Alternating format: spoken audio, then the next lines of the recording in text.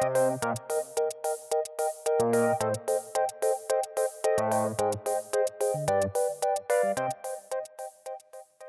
to this Modern Education podcast that explores learning, from the everyday exchange of thoughts and ideas to the theories and practices behind entire systems.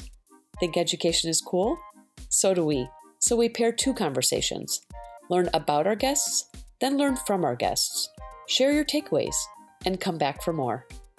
You're listening to Think, Pair, Share with me, Audrey Scott.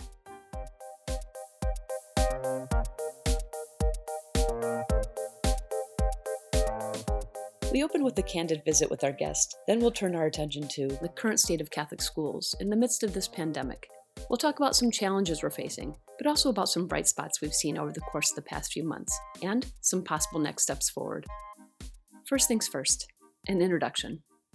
My guest today is a member of ACE5 and earned his JD from the Notre Dame Law School.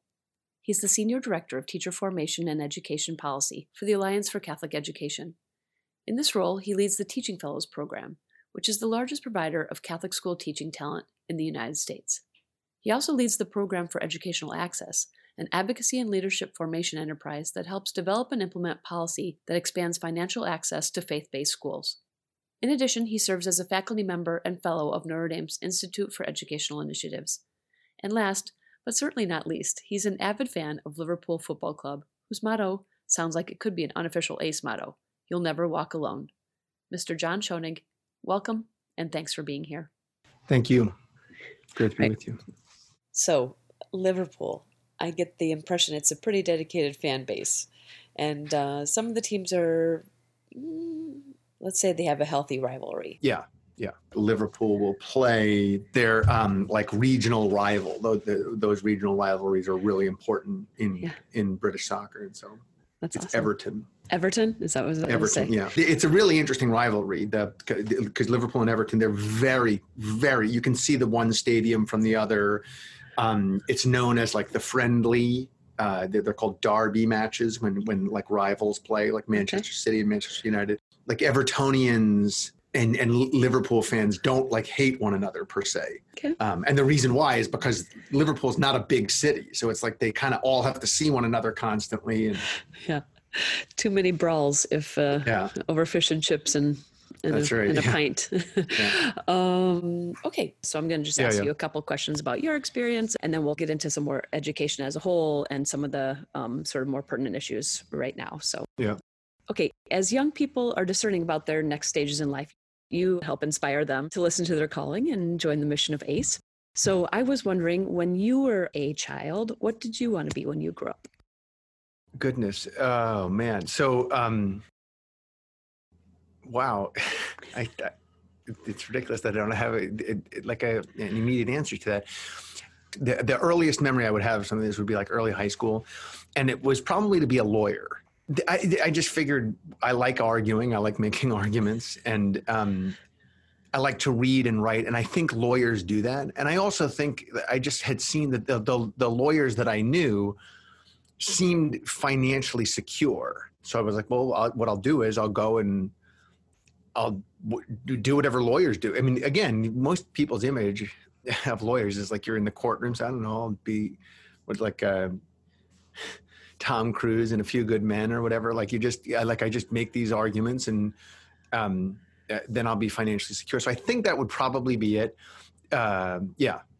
That's a good answer. Mm-hmm. You just wow the courtroom, and then everyone would stand up and cheer, and Jack Nicholson would go to jail. Yeah. And you have to have the difficult conversation with Santiago, and I can't remember the other guy's name. Yeah, actually, good memory. Yeah. I would ask you to do your Jack Nicholson impression, but I might be going a step too far. But speaking of in your downtime as a youngster, do you remember the first concert you ever went to?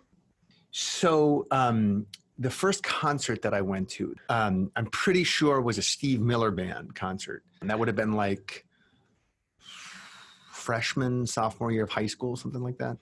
There was a big concert venue not too far away from where I grew up, right on the water, it's at Jones Beach. So I think that's the first one I went to. Mine was like Rick Springfield. And wow. But my husband was Prince.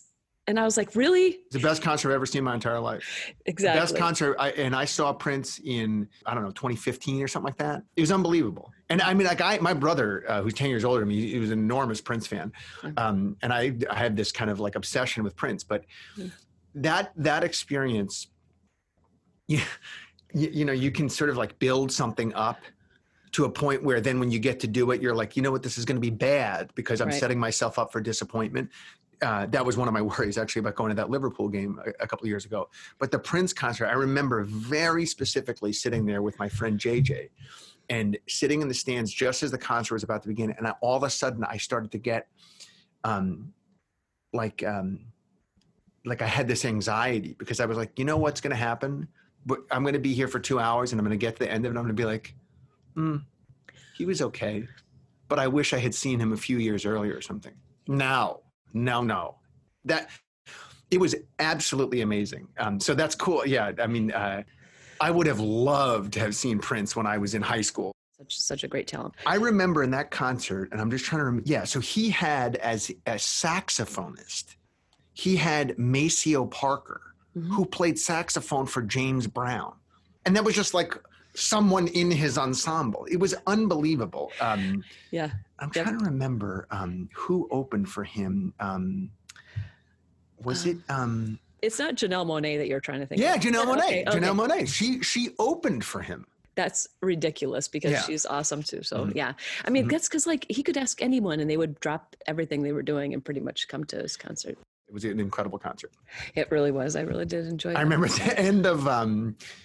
at the end of Purple Rain, I shouldn't say at the end, when he started the guitar solo in Purple Rain, I started to get sad because I was like, this is going to end soon. And I just want this song to go on forever and ever and ever and ever and ever. I never want to leave here. I just want to be here listening to him do that. Look how amazing that was that we all had a similar experience and he just did so many times. Yeah, there's an incredible story. I mean, most people in entertainment have a great Prince story, but you may already know it. Jimmy Fallon, he played ping pong against Prince. Oh, no, I don't. Oh, it's unbelievable. It's absolutely unbelievable because Questlove was friends with Prince and he like connected them. Anyway, it's a great, you can just find it on the internet. It's so good. I am doing that right after this. It's just, you know, like Prince is one of those people who was never not himself. Yeah. He was never pretending to be anybody other than who he was. I'm going to have to look for some of these things. Yeah, exactly. I feel like I've seen so many, but I haven't seen the ones you're referring to. So I've got to look at the ping pong one for sure. That to me, that's the best one. The best story of his. It's so good. Okay. All right. So I shall look forward to that. Thanks for the tip. I don't even know how I missed that one, but anyway. But that was enjoyable. So thank you very much for sharing that. Do you think there's something that people would be surprised to learn about you?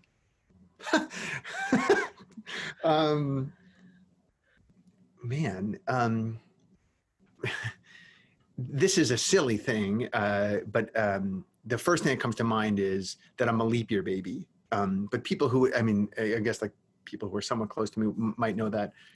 When you're a leap year baby, it is funny, the ghosts from your past who come out on your birthday. This past year, I had a birthday. I turned 11. And it's actually really weird. That was the last night, February 29th. That was like the last time that like people were out and about. And it was a trivia night at our parish. And I remember sitting there at this, and I can't stand trivia nights, but sitting there and people from like way back in the day, who I don't even know how they had my phone number. They were texting and emailing, and it was really, really incredible. So that might be one. That's great. Yeah, that would probably be. And you gave me a bonus one. You don't like trivia nights. Yeah. There's a lot. There are a lot of things about trivia nights that I don't like. Okay, that'll be for part 2 of our podcast when we honor Prince. Okay, so I'm going to tie some stuff back into ACE now. I know some of these answers, but the listening audience might not. Can you tell us what cohort of ACE were you in and where you were placed? Yeah, so I was in the 5th cohort of ACE, and I taught in Shreveport, Louisiana. When you first got your assignment, happy or sad? Surprised. I didn't even know where Shreveport was. I'm sure I had heard of it, but I had no idea where it was. And so the kind of the adventurer in me, if you will, was like, well, I'm going to get to go to an entirely new place. Yeah. Sounds like actually that was a pretty cool assignment. Yeah, it was good. So if you know Louisiana, northern Louisiana and southern Louisiana are very, very different places. But like northern Louisiana is, it's pretty rural. It's more Baptist, whereas like the South would be more Catholic. The advantage to a place like Shreveport is that it was kind of close to some other like sites. So it was only a couple hours away from Dallas. So yeah, it wasn't a bad place to be at all. I learned a ton. I wasn't a good teacher and, struggled a great deal, but it was a neat place to be. And we also had a lot of teachers, like to think when I was, let me think about this now. Yeah, when I was in ACE, my first year, we had 9 teachers in Shreveport. That's more teachers than we have in any one place right now. So yeah, there were like a lot of other ACErs there, I guess is my point. And did you all live in the same house? No. So there were 5 people in the house that I lived in, and then there were 4 people in another house, but they were like, I don't know, 5 minutes away. Not even by car, like 2 minutes. Okay. Great. At least that's what I remember. Again, you forget things. It's an approximate. Yeah, close. Okay, so one more sort of silly question. If you could have had a superpower in that ACE house, what would you have wanted it to be and why? Probably something like related to like slowing down time. And if you're talking about specifically in the house, it would be true. It might be true, like slowing down or speeding up time. It would probably be true in the house and as well as in the classroom. And the reason I say that is, so the other day, my oldest son said, "Are there times when you wish time would go slower or faster?" And I said, "Oh, sure." And he was all excited because the next day was his brother's birthday and a bunch of his friends were going to be there. So I really want time to go slow so we can enjoy ourselves. And I think, looking back at, there were so many, I'm sure this is true for everybody, but how immature I was back then, how many bad decisions I made, just how many people I mistreated. To this day, I feel very, very bad about. But when you asked that question, what immediately popped in my mind was, I really don't mean this to sound silly, I didn't get enough sleep. I just didn't get enough sleep. And so I wish I could have like slowed down time while I was sleeping or something. Because, it made me a grumpier person. It made me a weaker teacher because I just wasn't budgeting my time well. That's interesting though. That's actually, that would be amazing if we could do that, actually. I think a lot of people would make use of that superpower. And I'm sure that you're harsher on yourself than you probably should be. But I'm certain that you've done a good job, or I don't think you'd be sitting here today. So, we always have things we might adjust a little bit. But I have on pretty good authority that you were good at what you were doing. So, okay, so great. Thank you so much. That's really great. I ask some of those things because I think some people who are thinking of doing ACE or whatever, sort of, it's important to kind of know people aren't just plucked out of obscurity, et cetera. There's history to people and decisions made and things that go into who people are. And we like people to be able to sort of see themselves in these roles of these new teachers taking on these new adventures, as it were. So I think that's helpful. Okay, let's start talking about the sort of broadly about education, which is what this podcast is going to be sort of focused on. I think to have a conversation about the current state of Catholic schools and some of the things that are going on right now in the midst of this pandemic, it would be good to get a little bit of history. And I'm not asking you to be a complete historian, but if I asked you, what's the history of Catholic schools in America, would you be able to kind of give us some place to begin? I can try with the caveat that I'm going to probably get more wrong than I'm going to get right. And I'm sure plenty of people will correct and criticize what I'm about to say. So, in brief, Catholic schools, if we think of them as like something close to a system, Catholic schools really start to grow and develop in the second half of the 19th century, through the work of, all sorts of people like Elizabeth Ann Seton and Catherine Drexel and John Newman and many folks, in particular in response to the waves of immigrants that are hitting the shores of the United States, largely the eastern shores of the United States in cities like, Philadelphia and New York and Boston. The church, it's really pretty incredible to think about it. No faith tradition in the United States has as kind of explicit a focus on schooling as the Catholic Church does. So the idea is like we do schools, right? So like as these immigrants were coming to the United States, obviously faith communities are being set up, parishes are being set up, and with parishes you have these schools.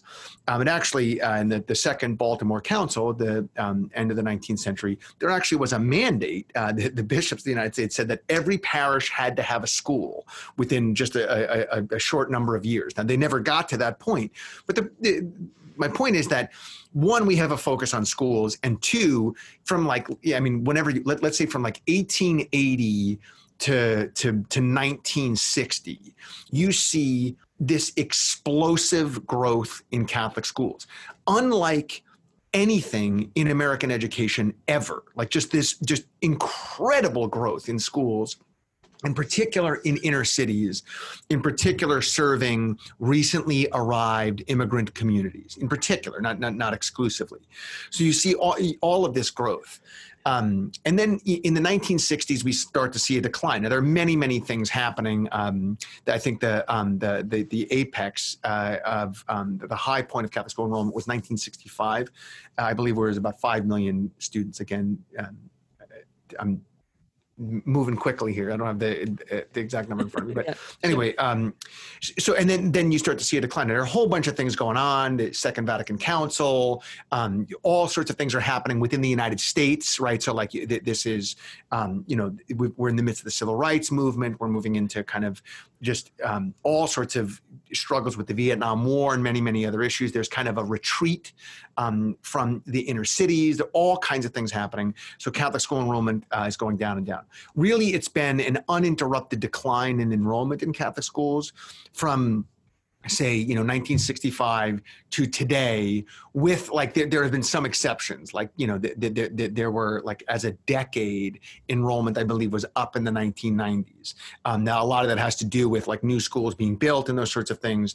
But we've seen this decline. American education as a whole changed a great deal beginning in 1990 with the advent of what we could call like choice policy. And that would be both funding for families that would elect to send their kids to a private school, like a Catholic school. So that would be like vouchers, tax credit scholarships. That's like private school choice. And then you also have charter schooling. Right around the same time, right around 1990, both of those things are launched. And that really changes American education. In some ways, that is a critical moment. That's a transition point, an inflection point, I should say, in American education would be 1990. And I think you can't really understand Catholic schools today, especially in certain parts of the country, without understanding what happened in 1990. So I'll stop there. That was too long an answer. I apologize. No, it's not too long at all. I think it was great. Thank you. I think nobody's expecting that I'll have a historian on for that, I suppose. But this is great to kind of give a general feel. Tell me a little bit more about that inflection point. Yeah, so essentially two things happen right around the same time in 1990. Not exactly the same, but right around the same time. The first is that the state of Wisconsin passed a voucher program. It was the nation's first voucher program where families residing within Milwaukee, depending on income level, were eligible for a voucher that they could use to send their kids to a non-public school. Now, in the beginning, this program was not available to families sending their kids to faith-based schools. Ultimately, it was. But that's the advent of like private school choice policy, 1990, Wisconsin, the Milwaukee voucher program. Right around the same time, a few months later, the state of Minnesota passes a charter school bill. And then like soon thereafter, California passed a charter school bill. And really what you have happening there is this idea that states can, and some would say that they should, empower families with the ability to determine where their kids should be educated. Now, there are plenty of counter arguments to this position. I'm not making a normative claim right now. But the reason why that matters in terms of this like inflection point is that if you think about it, like before 1990, essentially what's going on in education is that parents are either sending their kids to the school that the state has assigned their child to, right? Like you live at this address, so you send your kid to this school. Or maybe there might be like a magnet school that they could try to get into. They might be able to do something within the public system, or they're sending their kid to a private school. Now, if they're sending their kid to, say, a private school like a Catholic school, they're either paying tuition to send their child there, or there's some kind of a privately funded scholarship, right? Beginning in 1990, now what's happening is that the state is saying, no, you know what? We will provide some support for families to get access to schools other than the school they are assigned to. Vouchers are giving them access to private schools, like Catholic schools and other faith-based schools, but not exclusively faith-based schools, like non-public schools. And charters are literally opening up an entirely new sector of education, right? They're allowing for like a new school sector. So that's important for at least two reasons. Audrey, the first is, well, now families that couldn't afford to send their kids to Catholic schools, maybe now they're going to have an easier time doing that because they might be eligible for a voucher or a tax credit scholarship. That's reason one. But the other reason why this is important is that now we have the advent of this new school sector, the charter school sector. Now, charter schools are public schools, right? So they are publicly funded, but typically privately operated. Okay, they're operated by like in most cases, like a nonprofit group. They're publicly funded. And because they're public, they have to be free to the family. So now what you have is you have another operator in the K-12 landscape that, and I don't like this term, but just for the sake of this conversation, that is now competing with Catholic schools that is free. So for those two reasons, that moment, that 1990 matters a lot. Now there's like more money available for families that might want to, that would like to send their kids to a Catholic school, but can't because of financial obstacles. But there's also now this new operator, there's this new player in the sector that could serve as competition, if you will. Why were the charter schools started? If it's free, why not just put that money into the public school? There had to have been something. Yeah, so there are a couple of different. The origin of charter schools is absolutely fascinating. I'm going to highly generalize, I think, to get at your question here. So, actually, one of the people who had been arguing for something like what we would now know as charter schools was a man named Albert Shanker, who was the head of one of the nation's largest teachers unions, and the idea was essentially, is there a way to create a space within public education where teachers themselves could be essentially like entrepreneurs might not be the right word, but they could kind of experiment and create their own educational models, right? That could be more customized, not only to their like skills, their interests, but also those of the families, say, in a given area, right? Like, could we allow for schools that were publicly funded, but maybe not governed within the typical structures of like district governance? Okay. So far, so good. So then the other, I mean, related, but the other idea would be that in many places, and there are a whole bunch of folks who are like the kind of, it would be unfair to say that like one person is the progenitor, like the architect of the charter sector, because this idea had been discussed for many, many years. Mm-hmm. But another kind of sentiment behind this was, in education, you sort of have two things going on in public education, right? You have the state as regulator of schools, right? And as we know, the state can regulate all schools. Whether or not they're public or private, the state can regulate all schools, and the state does regulate all schools, whether they're public or private. And then you also have the state as operator, right? Like the state operates many schools, most of the schools, right, in the United States, the overwhelming majority, right?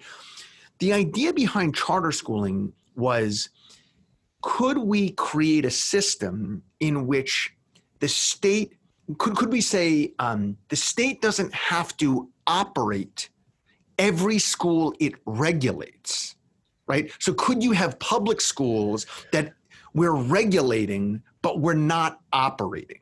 Gotcha. Does that make, so they're still public schools, it's just that the state isn't operating them. Gotcha. Yep. Okay. Now these are complex, complicated issues. I mean, I don't want to, I'm not trying to oversimplify them, and I know you aren't either, but to just at least get some of that information sort of situated to ask, okay, if we're looking at the landscape now, the history where we kind of were at the beginning of the year and where we kind of are now, can you talk a little bit about the state of Catholic schools, and then also in light of this year's pandemic, which has thrown everything on its head, no doubt. Yeah. So, I mean, to throw a circle around all Catholic schools, like nationally, it's hard because, we've got 50 states and all kinds of different policies and landscapes and contexts. But I think, like, in general, the last 20 to 25 years in Catholic education have been challenging.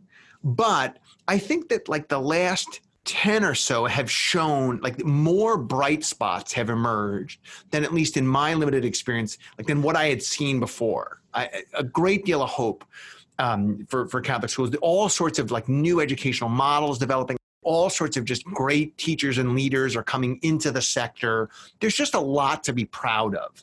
There's a lot of vibrancy in different pockets. Nonetheless, it's been challenging. I would say that, like, there are a lot of, if we go to, like, last January, a lot of headwinds.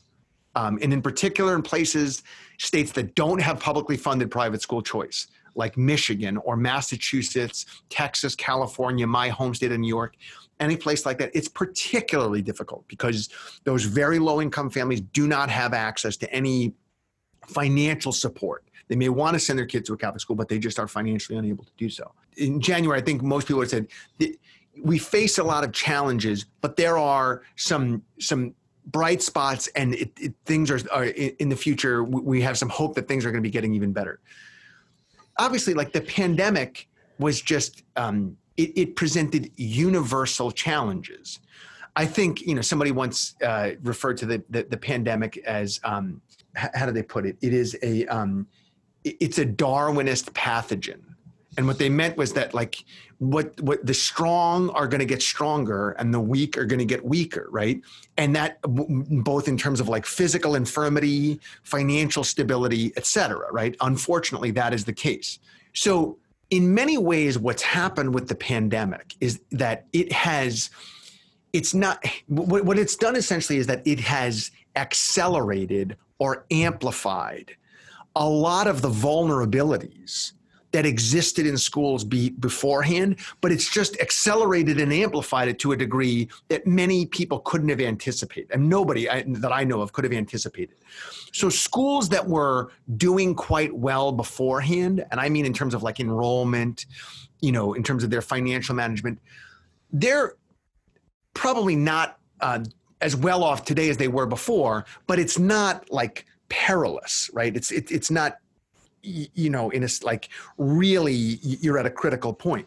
But schools that were, like, right on the margins, again, it accelerated and amplified their fragility. So I should know the number right now, but I think from, like, the beginning of last school year, so the 2019-2020 school year, to today, somewhere around 150 of the Catholic schools that were open at the beginning of last year's Catholic school year are not open right now. And surely more will close, right? To me, again, I think that what the pandemic served to do was to accelerate or amplify conditions that were there before. You've probably heard a good bit about, there are a handful, I shouldn't say more than a handful, in dioceses across the country, suburban and, like, ex-urban school communities, some of them find their enrollment up, right? Especially in places where public schools have not yet gone back to in-person instruction, either because of, like, state government mandate, or they've just elected to not do so themselves. So families are saying, okay, well, if I can't get my kids in person in what had been like our local public school, I'm going to send them over to this Catholic school. I don't think that things are progressing at the same level. Sorry, this is whatever they say. Like it's a bad radio bit because I'm using hand signals here. Nobody can see what I'm saying. But like, I don't think that it's progressing at the same rate. I think that like the strong just have the stronger schools have more resources, both financially and in terms of human capital. They have more at their disposal. Then there's more fragile communities. I think that this is an opportunity across the board. And this is not for me to like, proselytize or something like this. I think it's just like even societally, outside the context of Catholic education, this is a gut check moment for us societally. How we have to ask ourselves, like, what are we willing to do for the communities that are so obviously like at that critical moment? Are we like, what are we willing to forsake with regards to our own comfort, our own privilege for the sake of these other communities? And I mean this, this is true in every single diocese across the country, right? That there are schools just a few miles apart where one, it's abundantly clear they're going to be okay. But there's another one where if they don't figure out something in the next couple of months, it's going to be hard to meet payroll long term.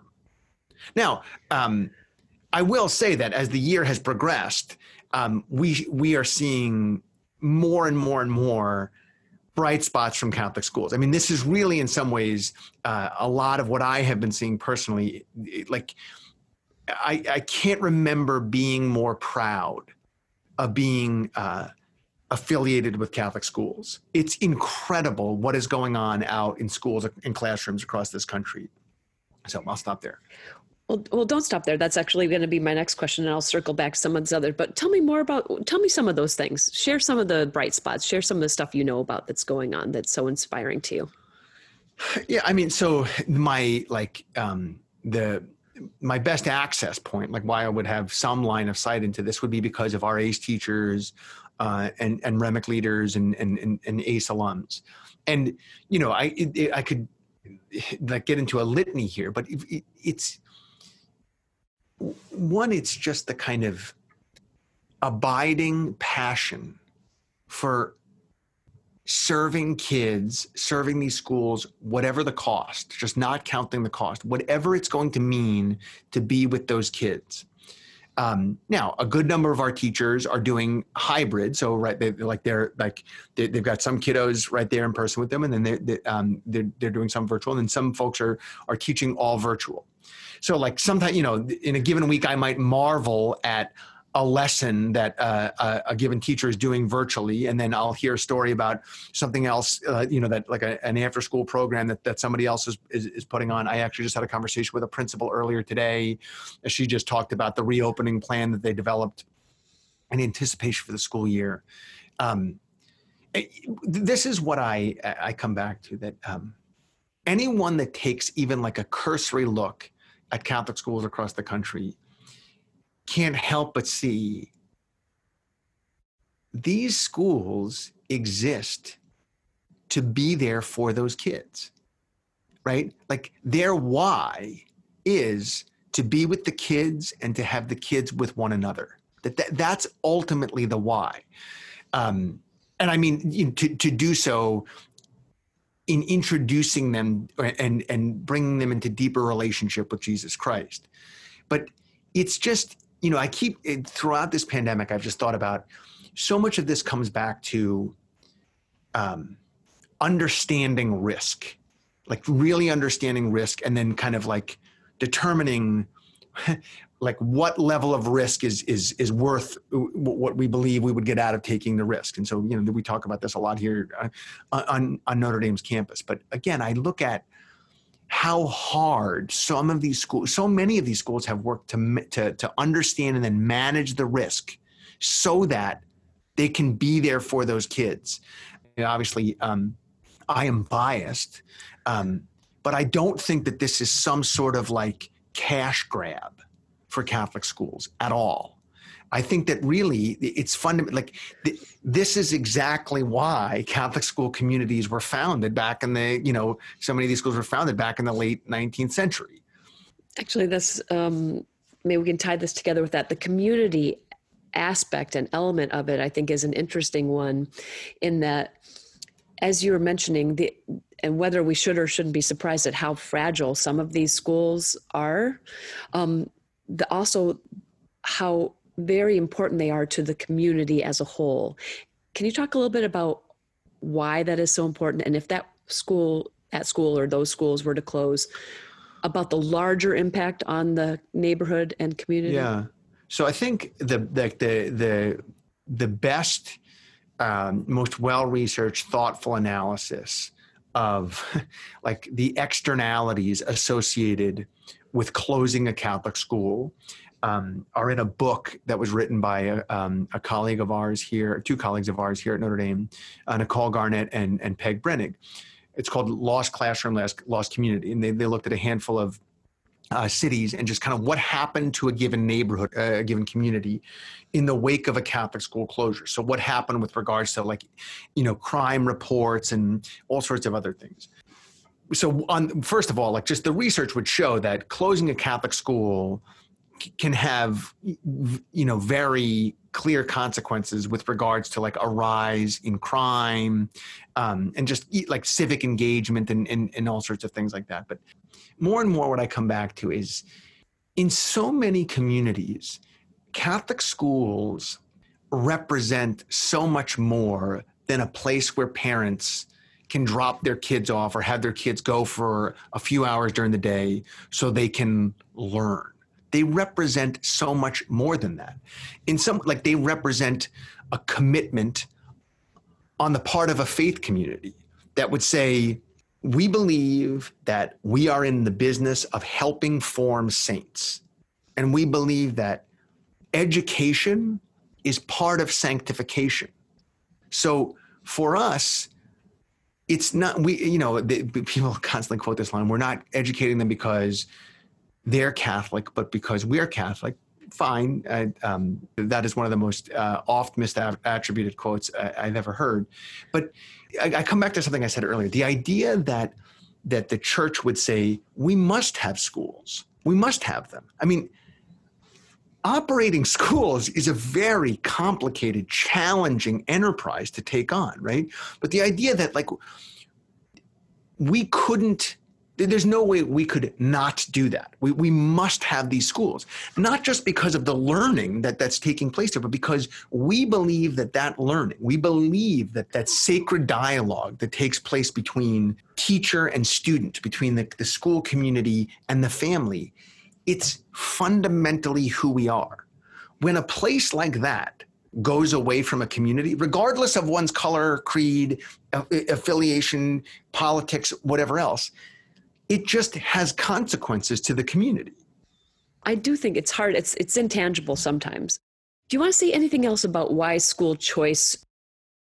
The way that I've come to think about this over time is, I think it's helpful to, when a person considers what is school choice and is it good, right? I think the first question is choice a means to a greater end?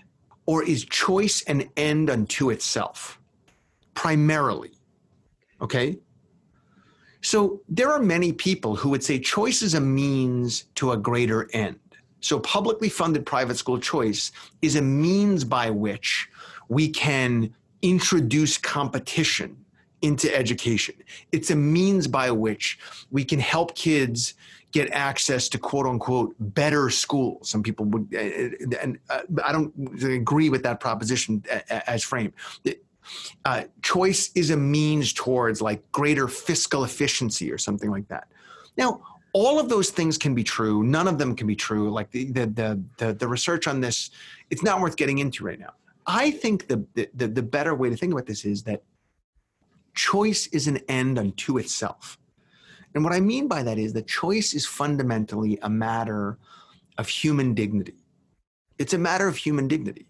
So if you think about the ways in which those on the margins of society our script of choices, like just every day of their life.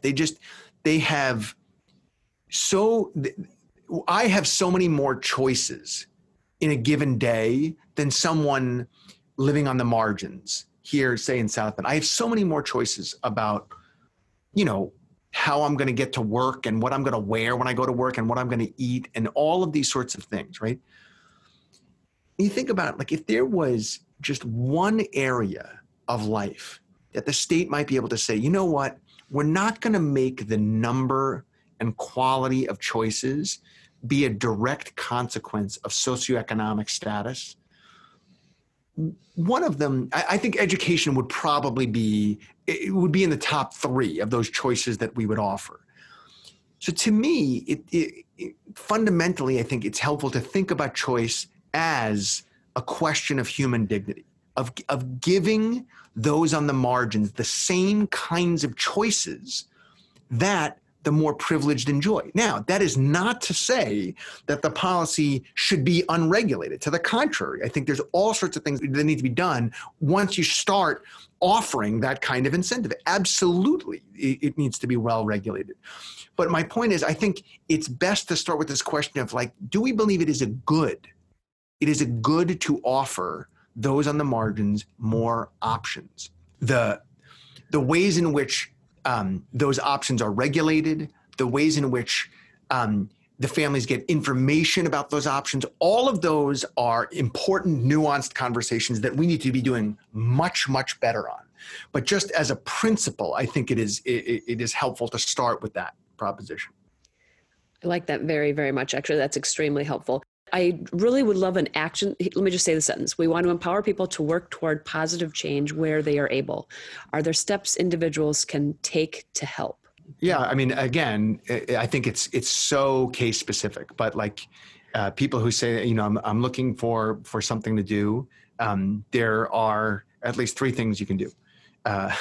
The first is that, you can find a school community that's doing really, really good work that has probably had its fragility accelerated. That's probably, that is imperiled. And you can help that school. You can support that school. Now more than ever, I think the philanthropic sector needs to not be thinking about like return on investment and needs to just be, as an act of charity, supporting schools. So anything that we can do to financially support these schools, I think we should be doing. That's point 1. Point 2 is, I don't think that we say thank you enough to the people that are elected to support our communities, especially people who may be doing something for our Catholic school communities. Now, it doesn't matter if it's, the mayor, a state rep, a state senator, the governor, someone on city council. And it doesn't have to be something where like they're trying to get a voucher program. It can be, thank you for putting a new stoplight in. Whatever the case may be, whatever. I think that thanking people in elected office goes a long way. And I don't mean it, my grandmother used to say like, gratitude commanded is no gratitude at all. So I guess I'm not commanding it, but like requesting. But I think that matters a lot. Just to thank the people who are doing their best for, especially the people we've elected to office, to thank them. And the third is kind of related to the second and the first.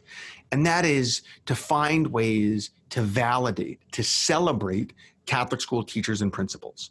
This is an exhausting ministry any year, but in particular, this year it is exhausting.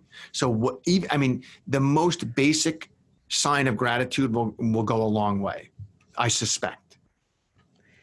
Thank you. Can you repeat what your grandmother said? Because you went a little bit technically out. So tell me what your grandmother said about gratitude. Yeah, she would say something like, gratitude commanded is no gratitude at all. So it's the same thing as like, if you tell somebody to clap for somebody else, like what's actually going on there, right? Or like going to a comedy show and like after every joke, now you all need to laugh. Like that's not.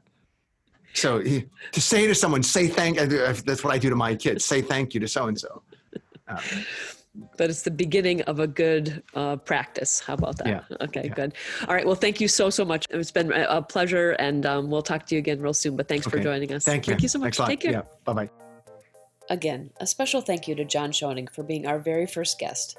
And thank you all for joining us for our inaugural episode of Think, Pair, Share. Check out the show notes, subscribe to the podcast at iei.nd.edu/media, and listen to us next month. For now, off we go.